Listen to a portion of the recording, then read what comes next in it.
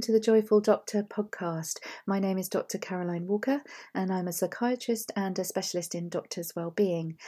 These next few podcasts are going to be a special series of podcasts in response to the COVID-19 pandemic, looking at lots of different ways that we can support ourselves as doctors out there struggling through these challenging times. So please, if you find these podcasts helpful, please do spread them far and wide to your doctor colleagues and to other healthcare professionals, or in fact anyone you think might be helped by them. Thank you for being here. Thank you for listening.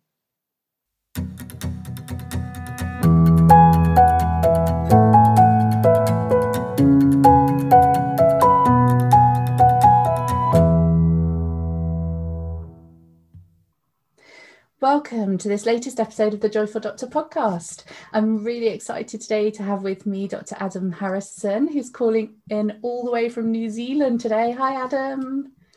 Hi, Caroline. How are you? Oh, I'm okay, thank you. It's early morning here. I think you're is it mid to late evening there? Is that right? Yeah, it's just after 9:15 in the evening. But it's all good. I'm excited. I'm awake. It's fine. Yay. Oh, it's so lovely to have you here. So Adam, for those of you who haven't met him before, has a very varied career path as a doctor. He's been a GP. He then retrained as a barrister. You've worked as a medical legal advisor and medical director. I think you were LMC vice chair, an urgent care lead, and an appraiser, and now working out in New Zealand on the other side of the world to us here in the UK as a leadership and executive coach. I mean, a fantastic, amazing career path. It's so good to have you here. And I know you're particularly passionate about promoting healthy leadership in toxic work environments and supporting doctors who've been affected by bullying and harassment at work. And that's why I was so keen to get you on the podcast, because I know it's such a big problem in medicine. So thank you so much for being with us today, Adam. Oh, no worries. My pleasure. Thanks so much for having me. It's a real privilege, honestly. Thank you. Oh, bless you. So we always start the podcast episodes by asking the same question. What does it mean to you, to be a joyful doctor? Oh, okay. So in terms of my clinical role as a GP, and I've been away from the UK for just over 18 months. I haven't seen any patients for that long, but when we come back, I'll go back to it. And I think I can't really talk about this without talking about my relationship with my patients and my relationship with my colleagues. So I think every doctor wants to be the best kind of doctor to their patients that they can be. And for me, that means I want to get along with them as well as I can, have a good relationship with them, but I also want to look after them in a clinically competent way. So one of the things that's made my relationships with patients difficult in the past is dealing with, high demands of patients or their relatives, high expectations within the confines of the NHS's resources, especially the 10-minute GP consultation system, which I hate. I know it's a strong word, but it's true. I just don't think it lends itself to providing the best holistic care for patients. So I'm definitely more joyful when I have the time to do what I would consider to be the best job that I can for my patients, including giving them time to voice their concerns and for me to listen to them and undertake, everything clinically appropriate. And then the other strand to it is, as I said, relationship with my colleagues. And by that, I mean all of my colleagues, GP colleagues, senior, junior, other primary care colleagues, admin staff, nursing staff, hospital colleagues. I'm joyful when we're friendly and professional, but, that we're getting along with each other and, everything's sort of firing on all cylinders then, when people are kind and courteous to one another, instead of getting stressed and passing that on to their colleagues. And, using their colleagues as a resource to debrief with and solve their problems, rather than just taking out the anger that has been passed on to them by someone else onto their colleagues. So I love working within teams that get along well together and socialize together outside of work. That gives me a lot of joy. And I know it sounds like an ideal, but I think it is possible. I have worked in places where that happens, and those are the times that bring me the most joy. So lovely. I can really relate on both those counts. I wanted to be a GP. And I, in fact, I did a GP job as part of my first year. And it was lovely because you had sort of 20, 30 minutes appointments and long sort of breaks over lunch where you could catch up on all your paperwork, and it was really well supported. But in that time, I really kind of came to the realization that I couldn't possibly enjoy it in the way I wanted to if it was 10 minutes per patient. So for me, psychiatry was one of those things that gave me that opportunity, I suppose, to spend longer with people and to really delve deep, and also that idea of the relationships, you know, I think that's what it's all about, isn't it? That's one of the most meaningful things in our lives as humans, the relationships we have with those around us. And so tell us about a time when you perhaps weren't such a joyful doctor. Oh, well, you know, I'm not unfortunately alone in this. Like most doctors, I had some very dark days when I was a house officer and when I was a surgical SHO. But for me, there were a lot of tough times when I was a junior GP, so qualified, but fairly recently qualified GP.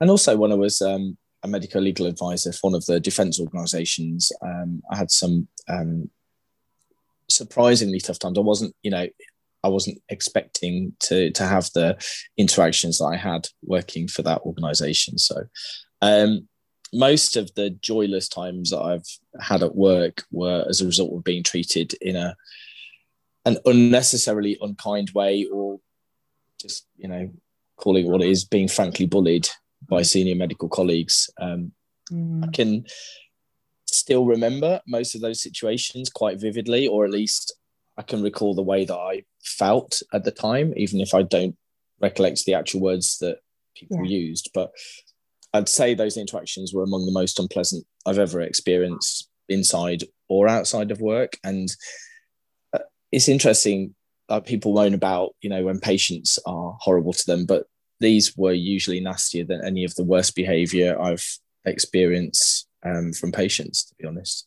Yeah, and I think you're right. I think it is incredibly common. I was thinking before this interview with you today, Adam, about my own experiences, and I think I estimated, like many junior doctors, I rotated around a lot of different jobs.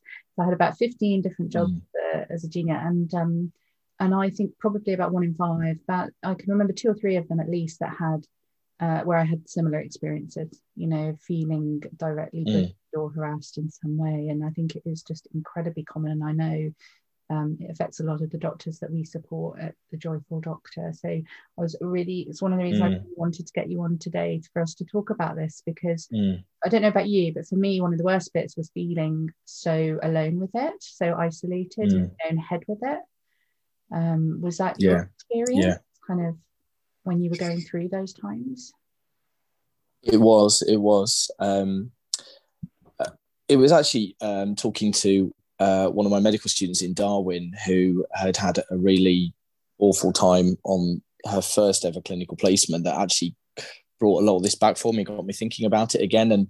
And between about 2000, when I qualified in 2008, when I qualified as a GP, I just kind of did a quick brainstorm when I heard my medical student telling me what happened to her. And I could think of, just off the top of my head, 8 situations that I could remember quite vividly, where I'd been, you know, on the receiving end of some really brutal treatment. And the funny thing about, you know, what you say about being isolated is there's, I suppose, a couple of strands to that. One is that when the perpetrators brought me into their offices or whatever to talk about it and give me a dressing down and you know, belittle me and intimidate me, there was usually more than one of them, and it was just me, and they were, you know, there was a massive power mismatch. You know, they were consultants or GPs of some serious seniority, you know. And so that, obviously, you're sitting there on your own. There's never any suggestion that, you know, do you want to bring someone with you to this meeting? You know, it was like, you know, they're kind of like a pack of wolves or something, kind of singling out the weakling sheep or whatever. Do you know what I mean? And it was one of the really awful situations that I had, that I don't know, on reflection now, may not be bullying, but it was so severe I felt it was a bullying incident. Was actually a consultant who just bawled me out on the ward in front of everyone. Yeah, in front of about 10 of us, like, you know, med students, junior doctors, nursing colleagues, in a bay of about 4 patients, in front of the patients, you know. And but then the spotlight is really on you, and you feel isolated then, don't you? Even though you've got people around you. Well, I think, you know, no one sort of says, oh, sorry. No, sorry. I'm just so, when you're talking, it's just so, I mean, the same thing happened to me. And so it's just bringing up really visceral feelings for me as well. And I think the worst thing you can do to another human being is to ostracize them from the group, is to make them feel singled out from the group. If you imagine that child on the playground that's being bullied, they are being singled out, they're being made to feel different. And that's exactly what's happening on the ward. When your consultant sort of shouts at you, says, I remember one that had to go at me for not knowing a particular drug, and it was a pretty rare drug. It wasn't, you know, something gay, like, you know, paracetamol or something. It was quite, and I just remember the shame and the kind of the feeling, just, oh my God, I'm such a terrible doctor. That kind of sticks to you. And as you said, you talk to other people about it, and it just brings back those feelings, because they are feelings, as you say. It is visceral. It's not the words you won't necessarily remember, you know, but the emotions will come flooding back. Well, I think they're like mini trauma memories, I think, aren't they? And what happens is your amygdala, the part of your brain that's emotional, goes into overdrive, and so you actually implant or remember those memories differently to, say, an average memory of like what you had for breakfast or something like that. Bullying and memories, we store like trauma memories. They become really very vivid, and they're often quite physical. Like, you'll often, like you say, you described it beautifully. You remember how it feels. You might not remember what they said, but you remember how it feels.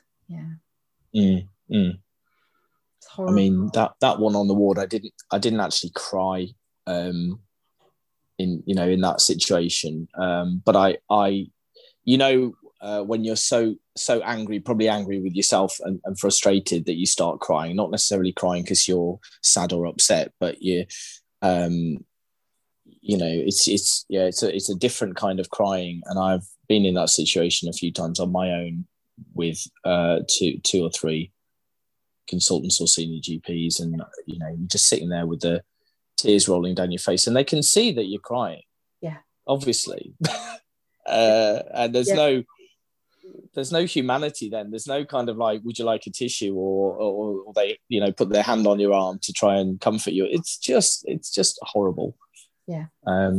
And so is this experiences like these what got you interested in sort of working with leaders in toxic work environments and trying to help support other doctors going through similar situations, do you think? I think so. And I think that that scenario that I told you about, whereby my medical student told me what happened to her, and it brought all of my memories flooding back, was a bit of a sort of tipping point for me, really, because I obviously want to coach leaders and their teams, because I want you know, leaders to be kind and compassionate to their teams, and for them to function better as a result of that, you know, and not be toxic. But I suppose it just gave me a little bit of an epiphany, really, if that's not too strong a word, that I needed to be working with the people on the receiving end of the toxic leadership. And then there were a few little things happened, speaking to some people like the lovely Tim Ojo. I don't know if you know Dr. Tim. He's another psychiatrist. And he's the head of coaching for the Faculty of Medical Leadership and Management, and he's very much into bullying, not not causing it, obviously, Yeah. helping with it. Yeah. Sorry, Tim. Get that clear. And then I spoke to a lovely ex-nurse who's trying in the States, who's trying to get together a bunch of physician coaches, we were just talking about what kind of area I might want to specialize in, and then there were just these nudges. The universe was giving me nudges, basically. And I think all the stars aligned, and I just thought, this is actually what I need to be doing. And so now that's what I want to do, And so what do you find, I mean, what are the most helpful things, do you think, if someone's listening to this now, there's a doctor out there who feels they're being, bullied or harassed in some way, what sort of things would you be saying to them? What sort of things would help? I think the first thing to say is that, so I think there's a distinction to be made between someone who is officially being bullied, if you like, and someone who feels like they're being bullied. And I don't care whether they're not officially being bullied. If they feel like they're being bullied, then that's what's important to me, And if they're feeling like a victim of this awful toxic behavior, I think it's so important to let them know that it's not their fault. It's really not their fault. Secondly, that it's just extremely common. And so they're not on their own. They're not alone. And that regardless of the feelings that they are experiencing, like you said, shame, that there isn't any shame in it. And that's really hard for them to take on board, actually, because they do think they're to blame. They do feel like they're on their own, and they do feel ashamed. But actually, I think if we can let them know they're not alone, and that we've been through this too, that is common, doesn't be okay, but it does mean that it's not just you, this is happening to you. Somehow that does just diminish the shame somehow, doesn't it? Because I certainly found that when I remember a particular period of experiencing bullying relating to one individual, and what helped me the most was talking to somebody else who'd experienced it from that individual, because it just kept reminding me that this wasn't personal, this wasn't about me, this wasn't something I'd done wrong. Yes, there were absolutely things I could learn to do differently to manage it for myself and to feel better, but the actual bullying and harassment behavior itself was not about me, wasn't personal, and that really helped me in that time.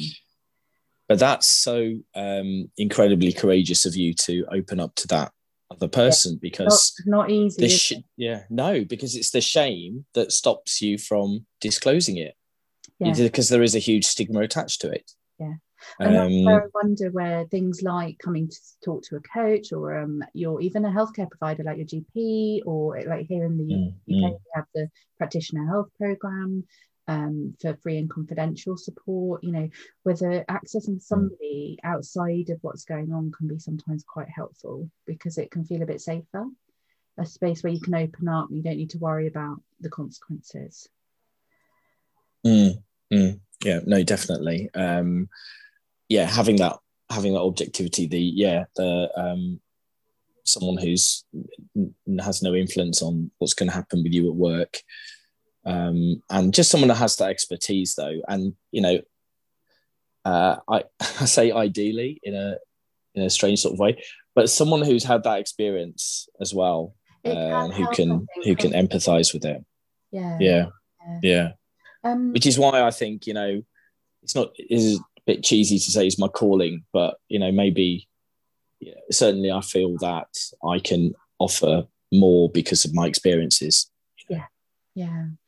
I wondered as well, and I wanted to get your thoughts on this, Adam. I was thinking and reflecting. Another thing that helped me was to try to think about the person, the bully, the perpetrator, the harasser, and try to kind of almost find some compassion for them and understand why they might be doing what they're doing. Because for me, it really helped me. It might sound silly, but to remember that they were born a baby, right, just like the rest of us. They weren't born kind of like coming out the womb bullying, you know. I mean, there might be some people who've got a slightly more bullying nature than others, but you know, something I find particularly in medicine, I wonder how much of this bullying culture is role modeled, how much of it is learned, how much of it is just the way it was done to me, therefore I have internalized that and it's the way I will do it to others. And I'm not saying that excuses it or makes it okay, but what it did do was help me to see that, you know, this wasn't necessarily, again, it wasn't about me,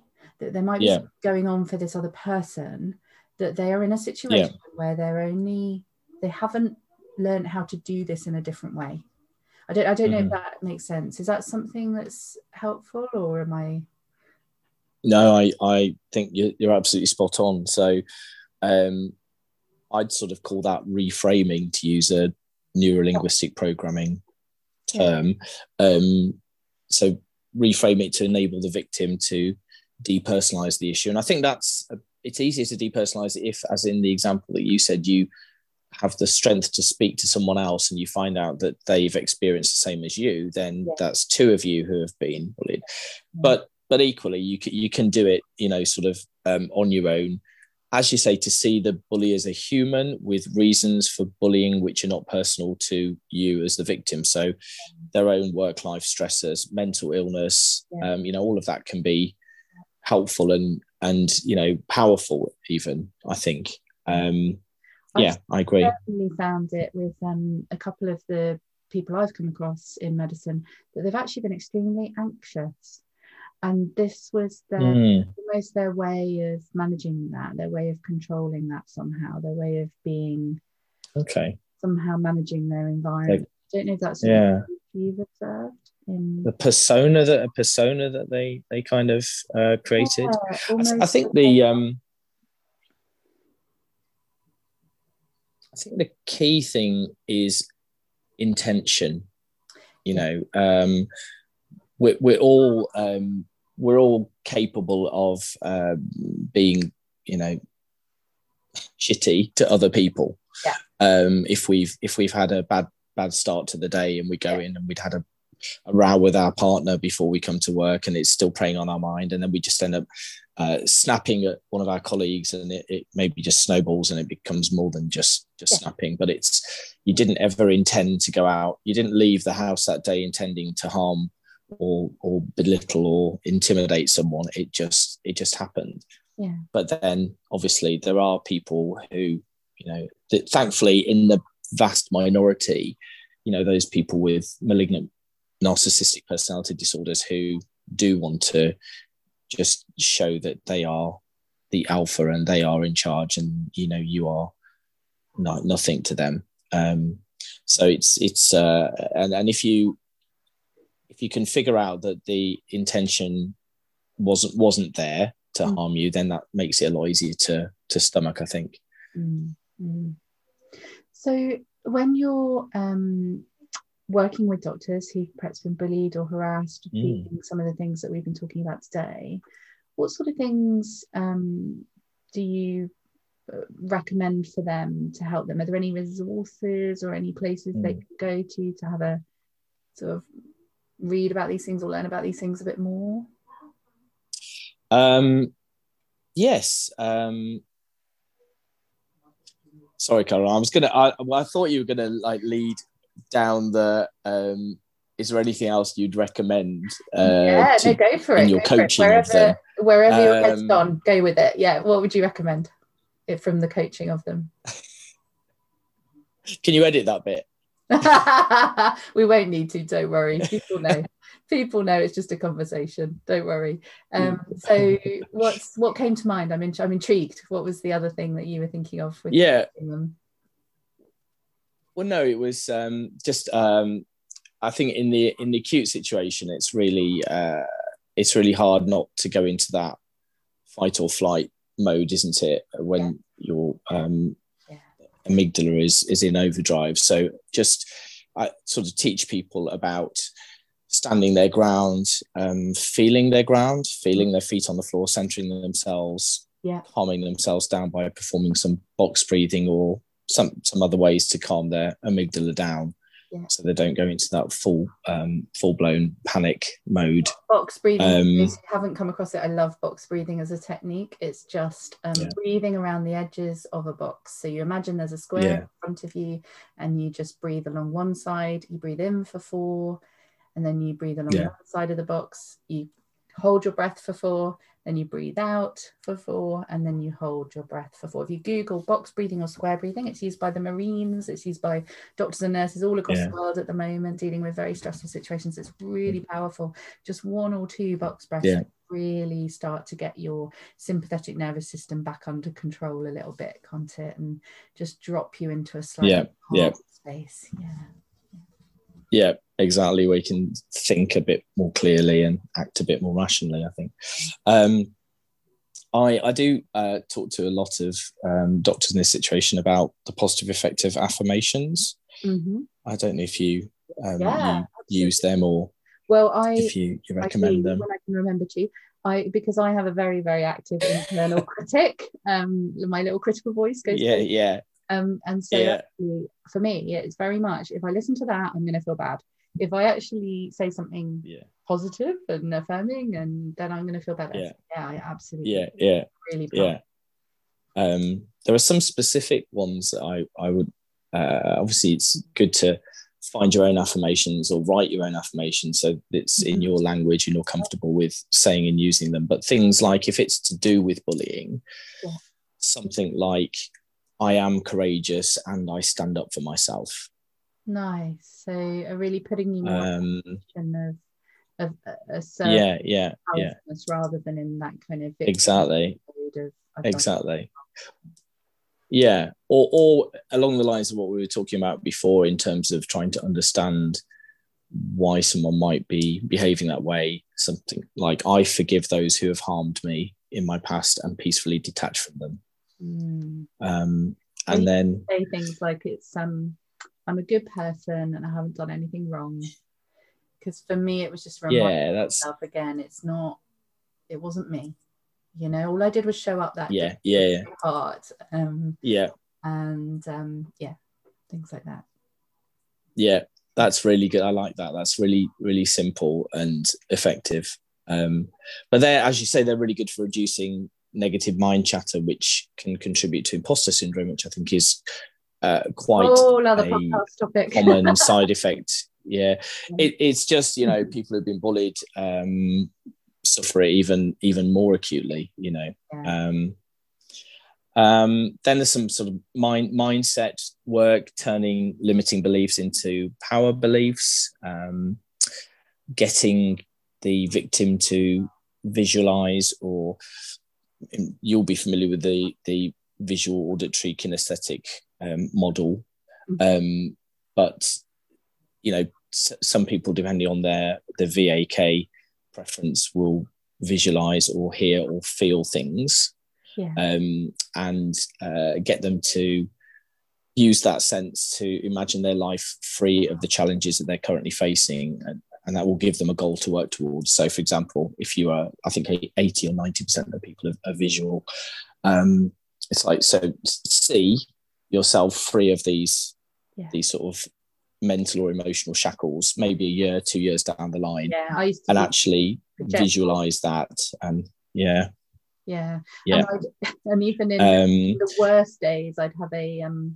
little kind of almost like a calendar of post-it notes on the wall to count down the weeks I had left in that job, because it was just a way of reminding myself each day, you know, there's not long left. I can see to a point in the future where this isn't going to be happening anymore.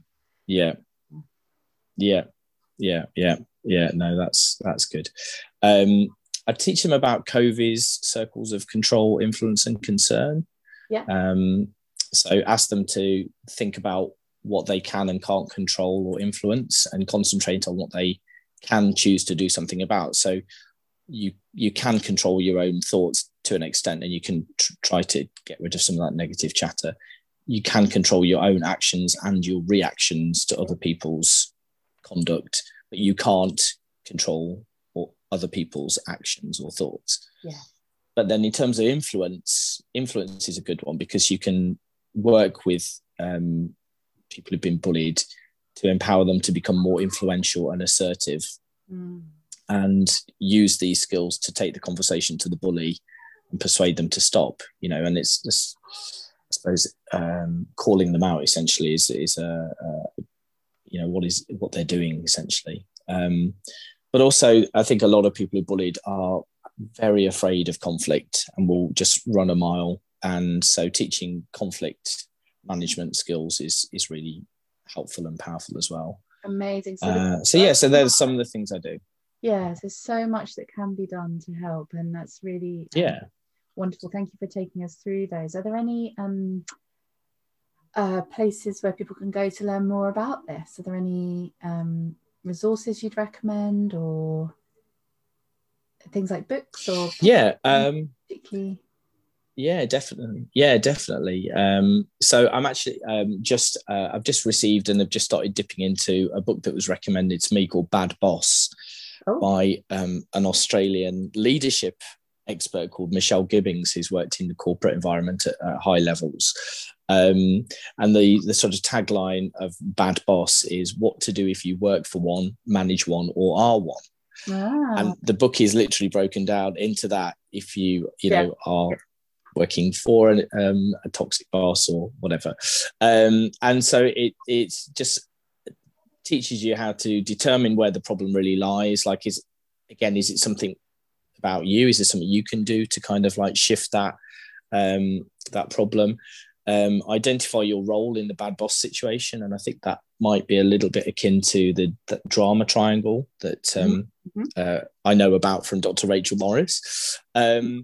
Strategize your best options and take action using various tools, and then reflect and monitor progress for long-term gain. So it's a really interesting book, and I definitely recommend that. And then in terms of another resource that I thought of, because unfortunately, not everyone is strong enough to get through this, and some doctors will just say, you know what, enough is enough. I've been bullied too many times on too many occasions, and I don't want to stay in medicine anymore. And they may want to transition out of medicine, or at least go part-time or something like that. And there's a fantastic online resource called Medizom, which is a contraction of medic zombie, which sounds intriguing. I suggest people do look at it. It's medizom.com. The tagline is "Find your own path, be more human." And it was founded by a GP trainee called Dr. Ross McKean, who's just a lovely, lovely person and a fantastically switched on guy. Yeah, I'm so pleased you've mentioned him, because he's coming on the podcast. I'm going to be interviewing him soon. So all about. He's gonna be amazing. No, that's great that you're having him on. But yeah, he sort of talks about the compassionate side of medicine and how to scale what he calls the medical mountain. And his website has a virtual med school and virtual hospital with lots of helpful careers resources for doctors, including links to some careers coaches and things. So really it's a great resource. Thank you. No, brilliant recommendations, both of those. I love the way he uses kind of visuals, cartoons, and quirky ideas. Fun, just to inject a bit of interestingness into it. It's lovely. And I'm really pleased you brought up the drama. It's an idea from transactional analysis, and that the idea that we often find ourselves on one point of this triangle, either as a persecutor, a victim, or a rescuer.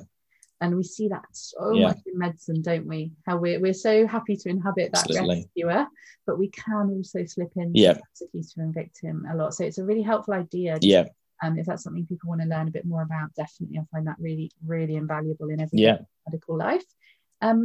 So sadly, we're sort of coming to time. Adam, I could talk all day with you, but if it's your last chance to sort of say something to a doctor out there that's listening to this, that's perhaps feeling bullied or harassed in some way, like what one thing would you want to say to them right now? So in addition to what we said before about just letting them know that it's not their fault and then they're not alone, I would just say, in terms of trying to inject a bit more joy into their working life, which is what Joyful Doctor is all about, thankfully. I would say, firstly, and this is an ideal, love what you do and do what you love. You know, we spend so much of our lives working, and life is short. And COVID has taught us that if you don't love your job, then restlessness, unease, or even frank resentment will inevitably settle in eventually. So try to love what you do and do what you love. Reflect on what your values are. Or if you don't know what your values are, like I didn't until 3 years ago, I'm ashamed to say, do a value survey, like the Values in Action Character Strength Survey, to discover what they are, and try to work within an organisation. That's the free one you can access online, isn't it? It is, yeah. So what's it called? The Values in Action Character Strength Survey. We'll put a link to that in the show notes for people if they want to access that. It's such an amazing thing to do. And it was hugely... isn't it? It's so eye-opening. Yeah. And as I say, it's like, how did I get through 43 years of my life without kind of like knowing this like fundamental stuff? But try to work within an organization or with other people whose values are aligned with your own, because you'll soon sense a deep dissatisfaction within your workplace if your values and those of your colleagues or employer are out of alignment with yours. Yeah. And then my last little tip, if I can have one more. Of course you can, Adam. Called all the way in from New Zealand. Oh, God bless you. I would say, and this is really important to me, so I'll recommend it. Using the word value again, but in a different way this time. Work somewhere where you feel you are providing value to your patients, colleagues, or employer, but in turn, somewhere where you feel you are valued, that your contribution is valued. Because again, if that's not the case, you'll almost certainly begin to feel unhappy at work sooner or later. Yeah, so true, and such wise words. It. Thank you so much, Adam. If people would like to get hold of you, how can they get hold of you, follow you, etc.? Where are you hanging out online? Thank you. Yeah. I'm a big fan of LinkedIn, and I do a bit of LinkedIn teaching for doctors. So my LinkedIn handle is just Dr. Adam Harrison. I have a recently resurrected Facebook page, which is just at Coaching Mentoring Doctors, one word, Coaching Mentoring Doctors. On Twitter, I'm Medical Leadership Coach with capital M, capital L, and capital C. And then my email is just dr.adamharrison, or one word, at gmail.com. Wonderful. We'll put all of those in the show notes from today's episode, so that if people want to get hold of you, if they would like to work with you, they can. Of course, they can also get hold of you through the Joyful Doctor, because we're very lucky you're one of our Joyful Doctor coaches. So yeah, if you'd like to work with Adam, please do get in touch with us at teamjoy@joyfuldoctor.com. Adam, thank you so much for coming on today, for sharing your story so openly and courageously. Thank you for doing the work you're doing to help support other doctors going through tough times, and thank you for leading by example, by doing work that you feel valued in and that gives value. I really appreciate everything you're doing, and for coming on today to the podcast. Thank you. Oh no, not at all. Thank you so much, Caroline. Thanks for having me. It's been lovely. Take care. Bye. Thank you so much for listening to this episode of the Joyful Doctor podcast, one of our special editions about the COVID pandemic and how we can support ourselves as doctors through this challenging time. Please, if this podcast has helped you at all, or you think it might help others, please do share it far and wide. We want to try and reach and help as many doctors as we possibly can to get through this time together. We are going to get through this together. Thank you for listening. Bye for now.